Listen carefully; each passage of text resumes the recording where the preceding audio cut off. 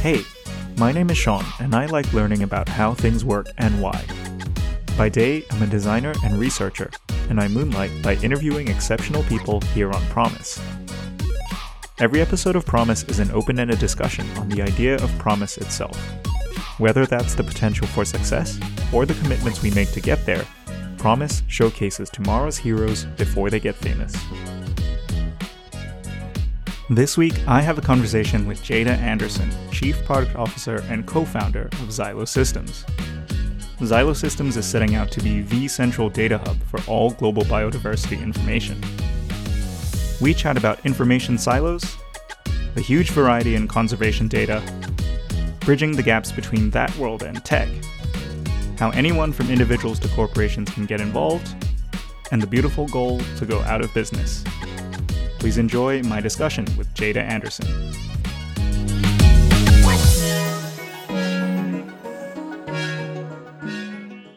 All right, today on the show, we have Jada Anderson. Jada is co-founder and chief product officer of Xylo Systems. Xylo Systems is intending to create a central database for biodiversity, but I will let Jada introduce herself and introduce Xylo in a little bit more detail. Thank you. Great to be here, Sean. I am the co-founder and CPO at Xylo. We are working to reverse the rates of species extinction. As I'm sure many people know, species extinctions are accelerating globally due to rising impacts of human development, agriculture, a whole range of things. And we are very reliant on biodiversity for our everyday ecosystem services. And for that reason, we are really looking to help support conservation work and turbocharge their impact so we can make sure we're protecting endangered species. And so the way we're doing that is by supporting conservation organisations in managing their data that they're collecting for conservation work. That includes zoos, not-for-profits, governments, a whole range of organisations are doing really great work on the ground for conservation and helping them manage their data and really find animal stories in numbers so they can provide conservation work with the best informed decisions that they can. So that's one side of things, but we're also looking to support organisations that are actually doing a lot of the impacting on biodiversity. So that means agriculture, construction, land development. A lot of these companies have been focusing on being net zero for a really long time, and carbon is obviously the big bad guy when it comes to climate change, but it's not the full story. Biodiversity is another really big impact of these industries, and so helping them understand their biodiversity impact is a really important piece of the puzzle so they can start reducing their impact on biodiversity. And so we're using information and data that we're collecting through our work with conservation organisations to help inform how corporates can reduce their impact as well. Awesome. Great introduction. So that takes me to my very first question, actually. You guys are trying to be a centralized hub for all of this biodiversity data. How is the data currently being shared and collected? Yeah, great point. And it's actually one of the big pain points that we started this whole project with. At the moment, across organisations in conservation, that is, information is not really being shared at all. And that's a big problem, right? Because biodiversity is a global ecosystem of challenges and organisations are working on their own, collecting hard-earned data to try and understand the impacts that humans are having. But if we're not sharing them, we're actually seeing a lot of duplication of efforts and siloed information. So multiple organisations could be working on rehabilitating koala populations, but they don't actually know what other organisations are doing. And so that's actually where Camille, my co-founder, started. It was supposed to be like Tinder for conservationists. It was supposed to sort of match conservation organisations with other organisations. But we realised that organisations already know about each other, but they don't have that information flow. And so, like you mentioned, we're trying to be a hub for that information so that organisations can leverage the information that other organisations are collecting. And we're also being a source for open source data to be collected as well. So there's so many fantastic citizen science projects out there. Governments are doing great work in collecting data. And if we can leverage all of that information and put it in one aggregated place, then we can make decisions much more more efficiently and much more informed in order to have a greater impact. Okay, so you've also introduced Camille, your co-founder. For anybody who's listening, this is Camille Goldston-Henry. I'll link both Jada's and Camille's profiles in the show notes. So let's talk about meeting Camille, actually. How did you guys first meet and then come up with Tinder for Conservationists and then spiral on into Xylo? Yeah, it's actually probably the reverse. I'll start with where Xylo was born. It actually started with Camille on her own in 2020. Xylo's a COVID baby.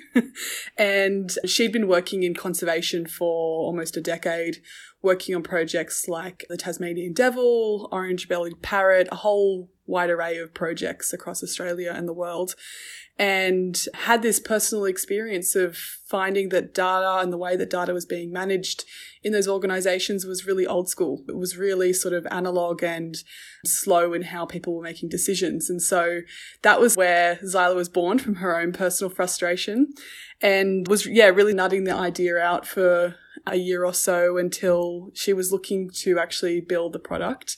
And she was looking for a tech co-founder and advertised on LinkedIn. At the time, I was just finishing up my honours researching the impacts of plastic on freshwater fish, and I realised that academia wasn't for me. I wanted to find a role in the real world where I could have a real impact. And I was looking on LinkedIn and found Camille's call out for a CTO. And so just reached out and said, look, I don't feel like I'm probably qualified and I don't have any experience as a CTO, but love the mission. I've got a mathematics background, would love to jump on board. And so we connected really quickly because we both had that common interest and passion for the environment and mitigating our impacts on the environment, and went from there. So it was sort of a right time, right place situation. And it's been amazing working together ever since. I actually hadn't heard that founder story, but you said that when you applied to Camille's advertisement that you didn't have a tech background. So how did you guys find yourself from being interested in biology and conservation into the world of tech? What was that introduction like? Yeah, it's an interesting one because we both have an academic background. Camille also had a vet background as well. And I think there's not many people out there that think about the importance of being interdisciplinary.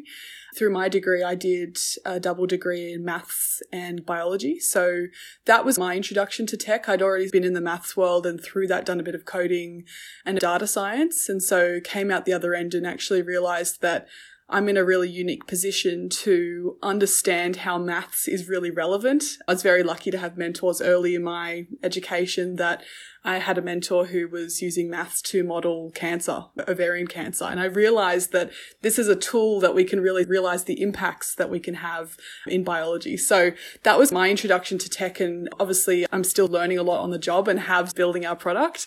But yeah, we've both had tech in our lives, being in a science background. And from there, we've just been really lucky to have some fantastic mentors guiding us along the way. But it has been a lot of learning on the job. This needs to be done. How are we going to do it? Awesome. And just for anybody who's listening, the day that we're recording is just a couple of days after Xylo Systems has finished an accelerator program. So congratulations to you guys. I'm curious what made you guys look towards joining an accelerator program and how did you find it? Yeah, so StartMate was a 12-week accelerator with funding. So we had 120K of funding at a 1.5 million valuation. So that was definitely a big motivator for us because we were looking for funding and looking to open our seed round. We didn't actually think we were ready for StartMate for the accelerator. I've talked to a few founders since that it is such a well-known accelerator in Australia and New Zealand that you feel like you need to be already getting some traction and need to be somewhere before you can enter.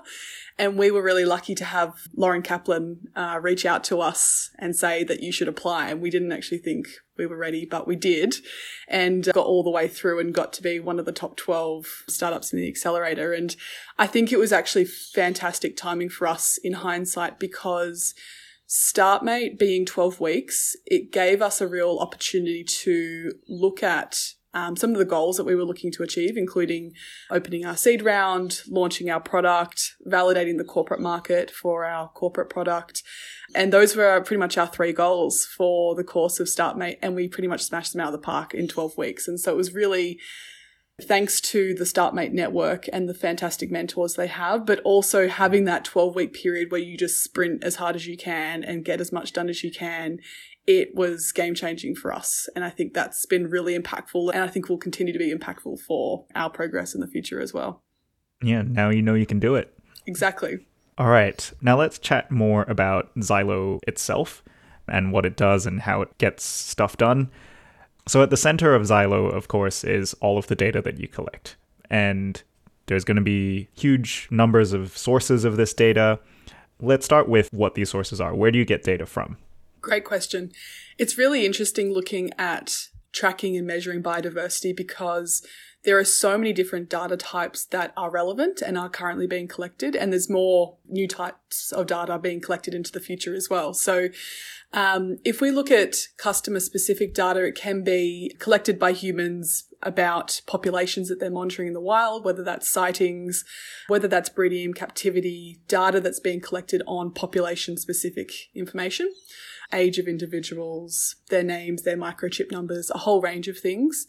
But also, it's not just about the specific species that you're monitoring. It's actually all about the context and the environment that they're in as well. So we're partnering with a remote sensing company to deploy sensors out into remote environments to collect information on temperature, light, humidity. They've got some amazing sensors for measuring leaf wetness, if that's relevant. A whole range of things to really paint the picture of what does it look like in that environment without having to deploy people to collect those kinds of things on a regular basis. We can have that information in real time. So we've got remote sensing, but we've also got a lot of really interesting satellite. We're using mapping tools a lot. All of that's really relevant. The other really exciting data types that we're looking at bringing into the system soon are camera trap data. Governments in particular are doing fantastic work on long-term monitoring, leaving camera traps out in the wild for up to 10 years and getting sightings of animals, endangered species, on those camera traps, and being able to process all that information is something that we're looking at. And also bioacoustics, leaving microphones out in the wild and sensing different bird types and a whole range of animals from those as well. So the options are kind of endless. And again, it's all just about painting that picture of what's going on in that environment, because as soon as humans step into that environment, it's really hard to collect that kind of sensitive information. Actually, just riffing off of that point, if you were to send a researcher out into the field to collect any of this data, what would change? Would, for example, in terms of acoustics you just mentioned, would birds go quiet, say, and then you'd have a harder time measuring their numbers? Is that kind of what happens there? Yeah, there's a lot of people, like a lot of really experienced ecologists do a lot of work out in the field, and it is necessary to have humans present for some of that. But ultimately, to get any kind of monitoring, you do need to leave sensors, cameras out in the wild and leave them for a period, because you're right, as soon as humans enter the environment, there is a potential that they consider that a risk and you don't get the data that you're looking for. So that's why camera traps have been a super powerful tool for ecologists for, it's been massive for the last 5 to 10 years. You get to see animal interactions, animal behaviors that you just wouldn't see otherwise. It's phenomenal, some of the shots that people are getting. Awesome. Okay. So you've got all of this live ingestion of data that's coming in, but in order to track things, you'd have to compare this to historical data, right? And a lot of that would probably be stuff that's printed or just not digitized in some way, shape, or form. So how do you guys reconcile those two things? Yeah, and that's a big part of the value that we're looking to bring in our platform as well, because at the moment, historical data can be patchy, but it can also be, like you said, in paper formats. As an example, we've got an early customer that we are currently onboarding, and a lot of their paper records, including data about animals bred in captivity for the last 5 to 10 years, is all in paper format. But the plan for us to onboard these kinds of organizations is using AI algorithms to, if you can take a photo of that paper record, you can actually digitize that into a spreadsheet. So that's what we've been doing for ingesting a lot of that. There is a bit of processing and cleaning of that data, but it's really important, like you mentioned, to bring all of that data in, because it does give more context to how populations are changing over time, and that's super important as well. I'll also add to that citizen science and open source data is a great source of information for that. Another example is we've been working on an endangered snail species on Norfolk Island, and the open source records that I've been looking at, the oldest records they have are from like 1910. So there's so much information out there on these populations that isn't being leveraged at the moment. And it's really important to bolster customer data with that open source data as well. That is a great segue to my next question, which was going to be about citizen science. So I'm all for citizen science. Like, I totally believe that people should be engaged in the world that they live in and to help scientific projects where possible. However, from a data perspective, how do you guys ensure that somebody who's not necessarily a scientist like myself can capture data accurately enough for you so that it doesn't just pollute what you're trying to collect? Yeah, it's always a challenge, and there is lots of different methods for doing this. We won't be a direct source for citizen science, but there is great projects, for example, iNaturalist and the Atlas of Living Australia, that do collect citizen science data. And they have a process for, if you have a sighting of a particular animal, you need to take a photo of it, you need to record its location, and there's a whole bunch of information that you need to fill out on that sighting. And so it means that even if you're not someone who necessarily feels like you can accurately identify what you're seeing, we are actually building in machine learning algorithms into these projects so that if you've taken a photo, we can increase the accuracy and understand and identify what you've seen as well. So there's lots of tools now being built into these citizen science projects that help with accuracy. And sometimes I know some academics and some conservationists who prefer not to, because they need to make sure that they're following a certain protocol with that data being collected. But I think it's important to have the choice of being able to aggregate that information if you feel it's necessary, or just look at customer-specific data if it's not relevant. So it's definitely a bolster. It's not always perfect. And, it's not perfect when it's just conservation workers as well. It needs to be a choice that you can bolster the data with that as well. For anybody who's listening, you mentioned the name iNaturalist. For anybody who's not familiar, can you share what iNaturalist does? Yeah, sure. So iNaturalist is a global project that encourages people to get out into nature and log species of plants, animals, insects, anything living. You can pretty much log it in iNaturalist. It's a fantastic project for really getting people engaged with nature and questioning what they're seeing around them. Like I mentioned, you can upload anything that's living. I recently did a project a few months ago and went out camping and pretty much just took hundreds and hundreds of photos of any different type of plant or animal I could see, and you upload them in, and you can identify it even down to, if you know it's an animal, you can say it's an animal. If you know it's a plant, you can say it's a plant. If you can identify it any more accurately, that's great. But then, because it's a citizen science project, there's lots of really informed and active ecologists in the platform that can then help you identify what it is. And eventually it gets filtered through until it's pretty much all of them are identified down to the species. And then they're uploaded into this global database of records of where plants and animals are seen. So it's a fantastic way of really getting an idea of how species are varying across time. So obviously there's more sightings of certain types of flowers in spring. There's a whole range of patterns that you can then identify when lots of people are out there recording this kind of information. Awesome. Fantastic. Okay, I want to circle back to data and filtering the data. Let's say I was a customer of Xylo Systems and I hopped onto your platform. What is it that I would see and what is available to me? Is it something that's just relevant to the project that I'm working on, or am I able to access all of the data that you've got? At the moment, we just released our beta platform last week, and the current platform allows you to look at all of your customer data across multiple projects, whether that's by species or by project location, and aggregating that with open source data. We don't currently have any capability to share data across customers, but this is a really long-term project for us to encourage customers to share their data with others, because as we mentioned before, having that information being shared across projects is really what's going to add a lot of value to the conservation work being done. It's just customer data being leveraged with our remote sensing partnerships and open source. And what you'll see is an overview dashboard of current status of projects, how much data you have and how is that being combined with open source data. Population pulse check. So our current platform really is a pulse check on how projects are going. And you can use our mapping tools to see how populations are changing over space across multiple project locations. And then what we're really excited about is also measuring the impact of these projects. So another thing I didn't mention earlier is that a big part of what we want to do is help conservation organizations do their conservation work, but also communicate that impact to stakeholders and funders of this work. And so a big part of what we want to do is transform all of this data that's being collected for projects into goals that we can track over time, because that's a really big and important way of supporting conservation work by understanding its impact as well.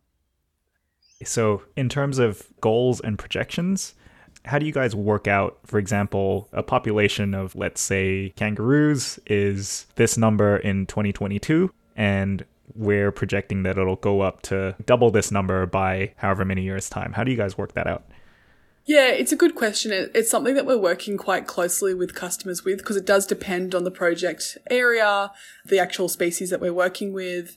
Ultimately, we're actually working backwards from larger global goals. So we're really excited for smaller conservation organizations to be thinking about how are they mapping to UN biodiversity goals and a whole range of larger projects in biodiversity. But breaking them down into conservation organization specific goals means exactly like you were saying, bolstering populations. It could also be mitigating risk in the environment. So for example, if some endangered species are threatened by pests, it could be trying to reduce pest populations by a certain percentage. It really does depend on what the goals of that project are and what is the funding there for. But again, if we can aggregate all that information and track it, then we can see if there's any progress being made over time in a much more concise way than it's currently being done. The reason I asked that question was because a couple of years ago now, pre-pandemic, I was fortunate enough to meet one of the scientists who worked on the reintroduction of wolves into Yellowstone project. Amazing. Yeah, and I was blown away, right? Because they had modeled all of this stuff out where I think they put in a total of 31 wolves over 2 or 3 years into the national park. And they had modeled out what would happen with a population of 31 wolves and the kinds of changes in the ecology that would happen as a result of the reintroduction of wolves. And to see that presentation was quite awe-inspiring in a way. So yeah, I'm very curious how that pans out with a pure data platform like yours. But it sounds like you've got that sorted out on a project-by-project basis. Yeah, it's a project-by-project basis, but you're exactly right. I think understanding what the goals are means that we can then bring in, exactly like you were saying, modelling and scenario analysis. And that's a really exciting frontier for ecology, because there are so many factors that would affect a wolf or any kind of species impact over time. But having those goals in place, I think then it's less for internal. It can definitely be for internal goals, but also communicating that to outsiders, because conservation organizations need as much money as they possibly can. And if you can communicate that in a really concise way, more money, more resources, more time means more impact. And that's what we're really chasing at the moment as well. Okay. Speaking of money and financial incentives, what happens if bad actors get a hold of data? So for example, there is a lot of money in poaching still, and it is still an activity that's present in many parts of the world. How would you guys try and stop this from happening? Is there a way that you can mitigate these effects? Yeah, definitely. And this is something that we've been very conscious of from day dot. You know, as soon as we have customer data in our hands, it's a huge responsibility on how we manage it.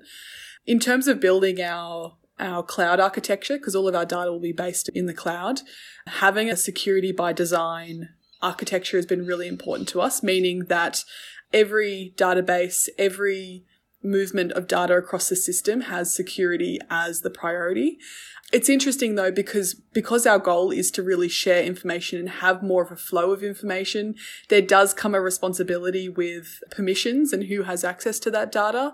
So there will be a relatively strict process for us to give other organizations permission if that happens from customer data to customer data and sharing that. And this is the same for citizen science projects. You know, if a citizen comes across a really rare endangered species and they log that in the platform, what happens is that if other individuals want to see that data, they don't get a precise location. It is very regional specific. So it's much more difficult for poachers or anyone with ill intentions to take advantage of that data. So there's ways of filtering it and making it accessible without making it something that's easily taken advantage of as well. Perfect. Speaking of regionally aggregated data, is there ever a risk of two separate projects double counting in the same area? Yeah, and I think this is why a lot of organisations have just relied on their own resources and time to collect information. I went to a camera trap workshop a few months ago. We're looking to create a national project for aggregating camera trap data. And there is that question of how can we implement other people's data and know that it's independent, that it's not overlapping with any other projects. I think part of that will come with open communication across projects as well. So knowing who's operating in the local areas.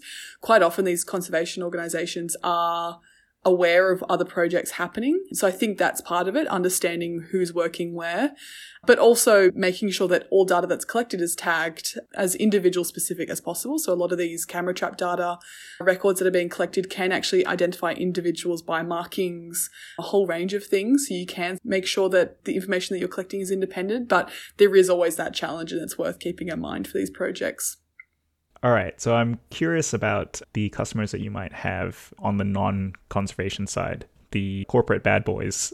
So what would somebody like that be looking for in Xylo? Great question. At the moment, we are really angling as the new frontier for climate change accounting. So a lot of these organizations, it's now mandated to be thinking about carbon impacts and their emission of carbon as part of their projects. We are now tacking onto that, thinking about biodiversity accounting. There is legislation coming down the line with new environment minister and a whole range of conversations coming up about biodiversity offsets that companies will need to start thinking more directly about how they are impacting biodiversity. And so we're jumping on that bandwagon and trying to find a way to make that as easy as possible, because it is something that people are talking about. We've spent the last few months talking to over 50 corporate organisations, thinking about how they're tracking biodiversity, and it's on their minds, but they don't know where to start because it is such a complex picture to monitor. So we're currently targeting land developers and construction because they have the most tangible direct impact on biodiversity with clearing of land and building of human infrastructure. So that's our first frontier, but we're also really excited down the track to be looking at the supply chain for consumer goods and fashion and retail, and how do those organisations track their biodiversity impact? Because although it might not seem as tangible, they do definitely have an impact. Even the lithium and all the metals that we have in our phones and our everyday electronics, how do we measure that impact? So there's a whole range of really interesting applications that we can apply this to, but construction is definitely one of the most direct impacts that we're looking at. Interesting, because I would have thought that Australia, being the country that it is, that mining would have been the first port of call. Can you give us a comparison between construction versus mining and why one over the other? Yeah, it's a good point. Our big targets that we've chatted to over the last few months have been mining companies, consulting companies, and construction companies. I think mining definitely have a big piece of the puzzle in terms of thinking about land development. The reason we've decided to go with construction is because mining still have a lot of work to do in terms of reporting their impact in the carbon space. They still have a lot of work to do there. And that's been a bit more strategic on our end, because companies that are still struggling with carbon, it's a big stretch to be thinking about biodiversity. So it is a timing thing with this as well, just like it was for carbon. It's only really recently that it's become a blanket rule that people need to be thinking about carbon. So it is a timing thing. And I think construction have been thinking about that because there is a lot of ecology assessments that they have to do already. There's a few examples of this. We've been talking to a few larger construction companies about projects that they've wanted to implement, but they've been delayed by, some of them have said 2 years before they can actually move ahead with any kind of development because of these ecological assessments they have to do on endangered species and the impact that they'll have long term. Okay, so if I'm a corporate client and I get access to Xylo Systems data, what do I get in return besides the data? Do I get some kind of certification that says, hey, I've complied with X, Y, and Z, or I have actually created a development that is biodiversity positive as opposed to detrimental. What happens that is like a gold star for a corporate client? Yeah, it's a great point. There's definitely a few layers to this. Our initial prototype will be, we're calling it a pulse check of endangered species. So a big part of the initial assessment they need to be doing, is there any endangered species in the area? What's the current measure of biodiversity before any work is done? So that's our first port of call, because that's the most time-consuming part of the project from what we've heard. But then from there, we're really excited to then, once they've got that understanding, thinking about, again, that scenario analysis of after projects are being built, how can they either offset that biodiversity or how can they reduce their impact? So, for example, wildlife corridors are a great way of reducing the biodiversity impact. So for people that don't know, wildlife corridors are patches of green or nature in developed areas where animals can move. So often when we do human development, for example, roads, we're creating little pockets of nature where animals need to move from one location to another. And an example is like a land bridge for animals to be able to travel across roads safely without getting hit by cars. Those kinds of things, although really simple, can have a great impact on populations in that area. So things like that, where we can actually provide recommendations for, if this project really needs to go ahead, what are the steps that you can take to reduce your impact, and anything that's left over then offset as well. Okay. So let's say they implement these recommendations. How would you measure the success or otherwise of their implementation? Yeah, it's a great point. I think in terms of measuring impact and measuring a project's success, it does come down to boiling down the impact of biodiversity to a number.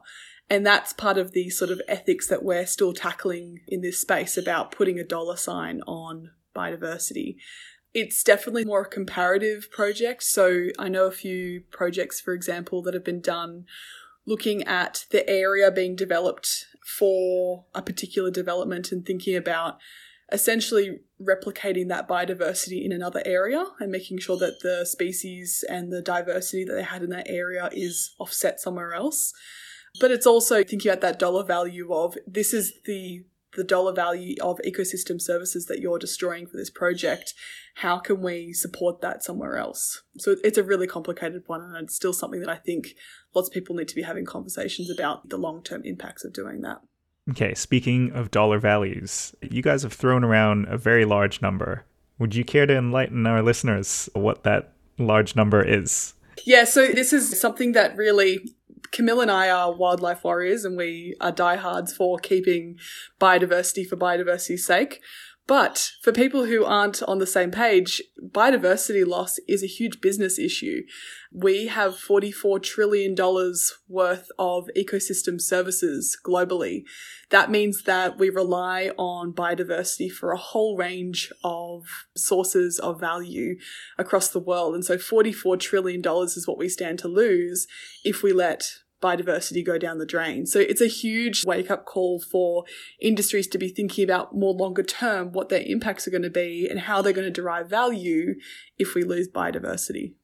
So looking towards the future of Xylo Systems and the future of biodiversity, what are the next steps that you want to test out with the platform and with your customers? Yeah, we've got lots of plans. We're ideas people. We're full of ideas and not enough time. But I think the first step for us was got our two sides of the project being conservation and corporate. On the conservation side, really understanding the outputs that conservation organisations need. We have all of the data, we have all of the information. How is it most useful to them on a daily, weekly, monthly basis, and measuring that impact and testing the goals that they set is one of them. And on the corporate side, really understanding, again, what their goals are long-term as well. Like, we know that construction isn't going away. How can we come up with some really sustainable and regenerative goals that make sure that we can continue with business, but also keep biodiversity as a priority? So it's really something that I think we're excited to give people and customers and get it in their hands and get some feedback on, because you never really know how applicable it is until it's being put to the test. And that's something that we're really conscious of. So lots of ideas, but it's all going to be shaped by customer feedback. And we're really excited by that. Yeah, and I think you mentioned earlier that timing is everything. So speaking of timing, in the last couple of weeks, the Australian federal government just announced that a good 30% of land is going to be returned to Indigenous ownership or Indigenous management. How are you guys leveraging that bit of news? Yeah, it's super exciting for us. I think it's a really clear step that the government is prioritising biodiversity, and we're obviously hugely supportive of that. It's also a big responsibility. You know, that's a huge piece of Australian land that needs now to be managed. And I think thinking about, again, the long-term goals and how that land can be managed both for cultural purposes but also for biodiversity and regeneration, those things go hand in hand. My co-founder Camille is Indigenous, and it's really important for us to make sure that all of the work that we're doing is in alignment and respectful of Indigenous custodianship. So it's really exciting to work with organisations that are thinking about that as going hand in hand with Indigenous ownership and conservation. So hopefully a new frontier for Australian conservation. Okay, so you just dropped the hint that you're already working in partnership with some of these organisations. Is that right? Yep. We're in talks with First Rangers. We really would love to work with Bush Heritage. Bush Heritage has got some fantastic on-the-ground work with Indigenous rangers. There's still a lot of work to go here, though. I think we can be working much more closely with Indigenous communities because they have rightful ownership of the land and have also had phenomenal knowledge of conservation and ecology for thousands of years. So I think we can actually get a lot of value from working really closely together, and hopefully that's the new frontier for us to change the way we think about conservation as well. And on top of these Indigenous bodies, is there anybody else that you would love to partner with? Any dream people? Yeah, no, there's a whole range. You know, we're really excited. In the next 6 months, we're hoping to go global. We're reaching out to the US as well. We're currently in talks with WWF. WWF are doing a lot of great work. Bush Heritage, as I mentioned. Also working really closely with governments. Governments are tricky because they are so multifaceted in where their attention's being divided. But I think governments have a great potential to have great impact on statewide as well as national impact. So working closely with governments. There's so many fantastic organisations out there and they're all doing their bit in their own way. So trying to unite forces, I think, is a really exciting prospect for us. All of this sounds like an enormous vision, which requires a ton of work. And you guys will probably have to scale up your team a little bit more to meet all these demands. And you just have, actually. You've just signed up Freddie Lancia. What's his role in the team? Yeah, we're super excited. He's just in onboarding process at the moment, but he will be our lead data scientist. As I mentioned before, I've got a bit of a data science background, but he is an expert in augmented intelligence and machine learning. And so as I was mentioning before, we're really excited to be doing some forecasting and scenario analysis for all of this data, and he'll be in charge of that. So really leveling up our sophistication in our analytics and making sure that we can provide the most helpful insights possible with this really complex data. So super excited to have him on board, and things will move a lot faster when we have an extra pair of hands as well.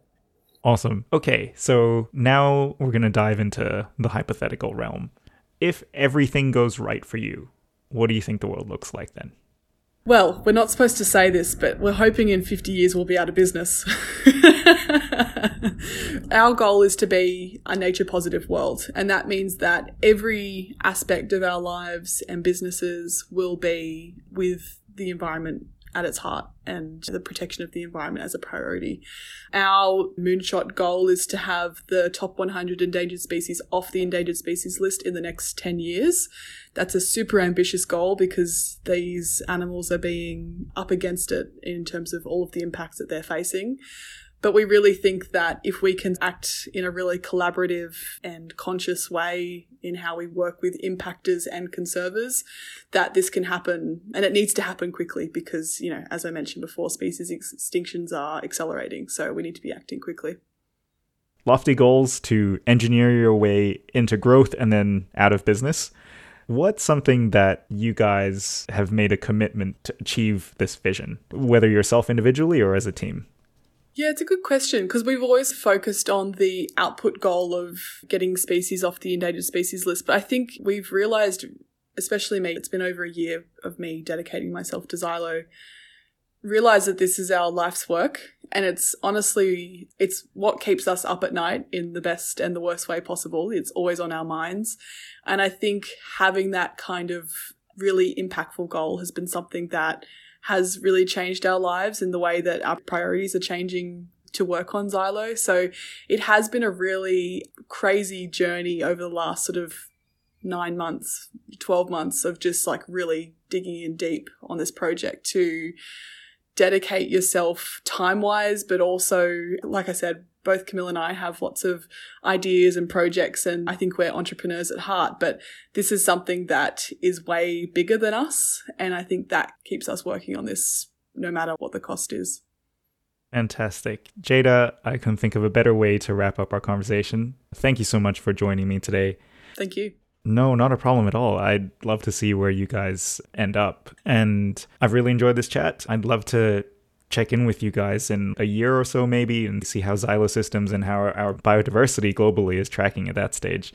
How does that sound? Sounds fantastic. Looking forward to it. Fantastic. And finally, if anybody is interested in either experimenting with Xylo or partnering with you guys or being a customer, how can they reach you? Yeah, so you can check out our website. We've got an inquiry form on there, www.xylo.systems, or reach out to me. Give me an email. I'm at Jada, Jada, @xylosystems.org. Looking forward to hearing from you. And thank you once again, Jada. And that's it for today's episode of Promise. Be sure to subscribe to get the weekly episodes on your favorite podcast platform. Do you think you or someone you know would have ideas worth sharing? Send me an email to sean@promise.fm or DM me on Twitter @Sean_AHD. Otherwise, stay tuned, subscribe, and learn what it's like before the success, when what we've got is promise.